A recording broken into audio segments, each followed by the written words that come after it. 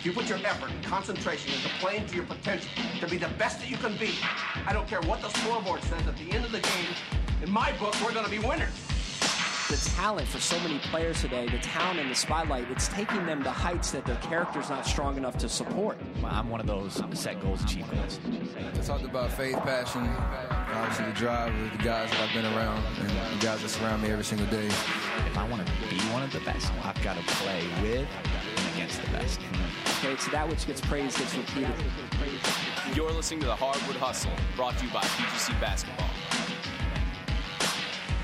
Players, welcome to the Hardwood Hustle. Today we got a great topic for you. We're going to talk about, how to become a really good defender. And one of the things that, one specific element of that, but here's why it's relevant to you. Really good defenders stay on the floor. Coaches trust them.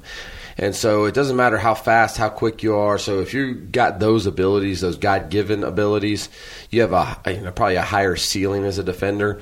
But we're going to talk to a lot of you out there that might not have all of those gifts. How do I overcome that when I'm overpowered? And but before we do, just want to send a quick thanks and a shout-out to our friends at Lead 'Em Up and PGC Basketball. If you haven't ever been, check out a session. Come to a session and join us this summer at PGC Basketball. We'd love to have you at one of our sessions. But today I got Graham Maxwell, and Graham was my assistant coach. But Graham was also a player for me in college, and some of you players might be able to relate to this. Let me just give you a little bit of background. But I was recruiting Graham, and there's a lot of things I really liked about him. I thought he saw the game really well. I thought he was a great teammate. I thought he could shoot it. He played hard. Those were all things I really liked about him. But did have a little bit of a meek makeup. Not now, though. He's been in the weight room, trust me. But he did have a little bit of a meek makeup as far as, he just, you were a skinnier guy, as I was in high school. You had a little bit of size on you, but more of a tall, lanky guy. Really worried about his speed and his quickness. My biggest fear in recruiting Graham was I don't know if he could defend at this level. I don't know if he could be a really good college basketball defender just because of strength and quickness and things like that. And Graham ended up probably being one of the best defenders we ever had here at Emmanuel College, and that's just a testament to him. But I want to talk about some of the ways that he did become one of the best defenders that we ever had. And one of the things that we've heard us mention before is in the game of basketball, oftentimes the grand equalizer is technique, and you did have a lot of things that helped you your technique was really good, that really helped you become a good defender. So, Graham, let's kick it off. Give me give me two things. Just the two most important things that you think help you to overcome any deficiencies you had to be able to be a really good college basketball defender. The first thing I think is key to, other than, we'll just say mindset. I think, first off, you have to have a mindset to be a really good defender. You have to want to play defense. Or are you going to give me three? No, I'm going to give you three of them. Okay, so number one is mindset. Mindset. You tell me, let's just start with that. What was your mindset as a defender? What is the mindset you have to be able to overcome to be a good defender? Yeah, the mindset that I had was I did not want the person who had the basketball to score. When I was guarding that person, I didn't want to let my team down. I felt extreme pressure. When I was guarding the ball, I don't want to let anybody down. I'm just going to do my job and knock it out of the ballpark.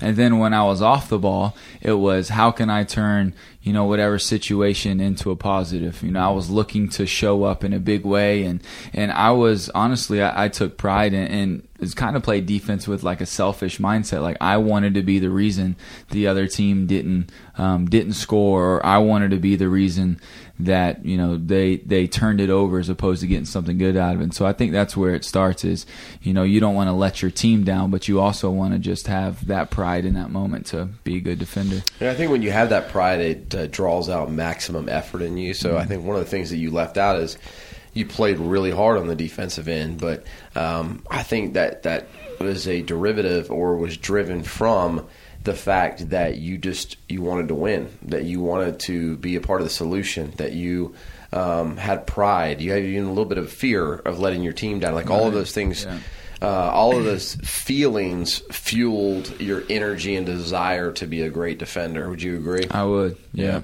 I would. Okay, so it starts with the right mindset. Yeah, I mean, I think you're right. For players that are out there, if you're trying to get by on the defensive end, if you're trying to coast, if you're trying to catch your breath, you're behind the 8 ball. You don't have a very good shot at being a good defender. So that first of all is that mindset and effort piece that is a non-negotiable of a good defender. All right, let's move on. What's your second key here?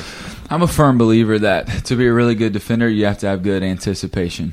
You have to think offensively, on the defensive end. It's kind of what we talked about, a lot within our practices and within our team. I have to have this attack mindset on defense.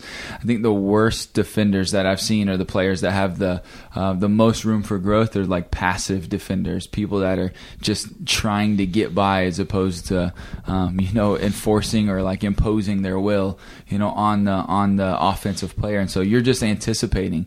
I think that comes along with maybe it's a scouting report, or also what tendencies does the offensive player have. As I'm going through the game, I'm figuring out what they do well and what they don't do well, and so there I'm able to decide, all right, that I know they like to just rip and go right. Like, I want to show up in a way and force them to go right because I know they're going there and I'm already going to be there to the spot to cut them off. So I think you have to be someone who anticipates whether you're on the ball, whatever they're going to do, and off the ball as well. So anticipation, I think, is key. Yeah, I experienced that too. I was the all-time leading steals leader at our high school, and I think a lot of that had to do with, like I said yesterday, with our players. It wasn't gambling a whole lot, but I sure as heck was trying to make a read. And my anticipation was driven from wanting to win. Like, I was trying to find an edge. I was trying to find a way. But you're right. Players that coast or are trying to get by or trying not to get scored on or trying, not to be seen out front. The players that are hiding, that aren't really in the pursuit of winning on the defensive end, they're not going to be good at anticipating. They're just not, because that's not where their mind is. And if your mind's not, then most of the times, like, well, I'm gonna lock in and I'm gonna do this for this play. Well, it's usually a habit. I mean, your mindset became a habit for you. I think people oftentimes alluded to a guy like Larry Bird, who had a lot of steals and was a good defender in the NBA, but he was very, very foot slow. Yeah. But they always said the grand equalizer for him was his ability to anticipate what was coming. So all of us as players have different skills and different gifts. And for those of you that are blessed with good athletic talent, I think the question a lot of times is, are you maximizing it? Right. And for those of you that don't have great athletic ability and God didn't give you all of those athletic gifts, anticipation is a non-negotiable. Right. Like, you got to have that. But just want to drive home the fact that if you're not thinking about being good on defense so you can help your team win, you're probably not going to be able to anticipate well. So it kind of goes back to mindset too. Right. Like, being a mindset that anticipates is great, but it's not going to happen for a player that doesn't have desire on the defensive end. That's right. Yeah. So, all right. So anticipation. Now, a couple more things. Like, I think anticipation. What does it look like? I mean, alert and aware. Right. Yeah. Trying to figure out what the other player's doing, and on the other end. Okay. So let's. So first thing is the mindset. We talked real briefly on the mindset. What you got to do to have the right mentality, and I think that bleeds over into anticipation. But if you have the right mindset and you anticipate, you're well on your way to being a pretty solid defender. What's the third one, Graham? The third one might be a little more complicated, but I would say the third one is you have to fail at it. I remember coming in and you challenged me with this when I was a freshman. The only time I got playing time was whether or not I was making or missing shots. And I remember coming into the second half of my freshman year thinking, I want to play. And I want to be someone where if I am missing shots, the coach says, hey, even though he's missing shots, we can't take him off the floor. And so I had to figure out a way to be able to stay on the floor. And what I did, and we talked to our players about this too, what I did is every day in practice we had a point guard who's still to this day might be the top 3 fastest guys I've ever seen. And I went up against him every single day, and naturally I just got faster. Naturally my mind worked quicker. Naturally I got the spots faster because I was trying to beat him there. But I failed a lot. Right? He beat me off the dribble a ton, and I had to put my pride aside, and I had to realize I'm gonna fail at this occasionally, but I know in the long run this is gonna make me a better defender. So I had to be willing to say, I know I'm not good at this yet, but this is going to force me to be something better than what I could be if I didn't fail at it occasionally. So I just think you have to guard people, whether it's, hey, if I'm a post player and I need to be a better post defender, go up against the biggest, the strongest, the most athletic player you can and stop them. But for me, as a slower player, I'm not that athletic. I had to guard guys who were way faster than me if I wanted to play. And so I did that every day in practice. Yeah, you know, I think that's a great one. I think too many times I see out there in young players like too cool or too shy. Like you don't want to get your ankles broken on a YouTube video, or you don't want to make a mistake, or you don't want to embarrass yourself on defense. Like you're going to fail. You know what I mean? Like if you haven't been dunked on, you haven't played enough basketball. If you haven't gotten your ankles broken off, you haven't played enough basketball, or you haven't tried hard enough. You know what I mean? Like if you haven't failed and those things haven't happened to you, it's one of two things. Either you have not tried or you have not played enough basketball. And so that's just part of the game. It's going to happen.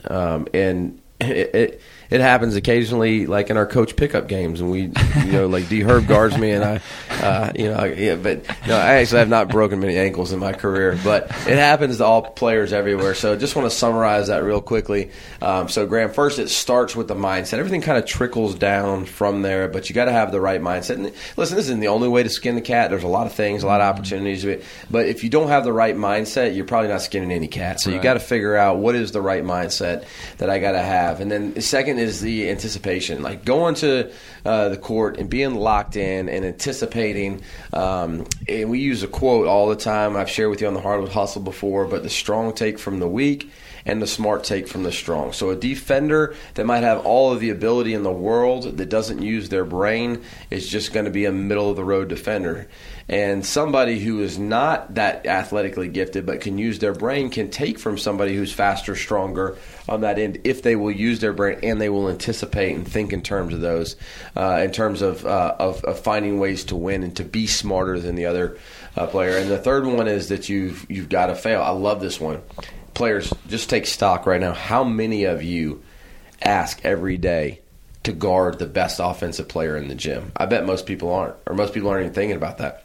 You know, if you went to your coach and said, Coach, is there any chance, I know I play the 4, but is there any chance for me to guard the 2 in practice today because I want to become a better defender?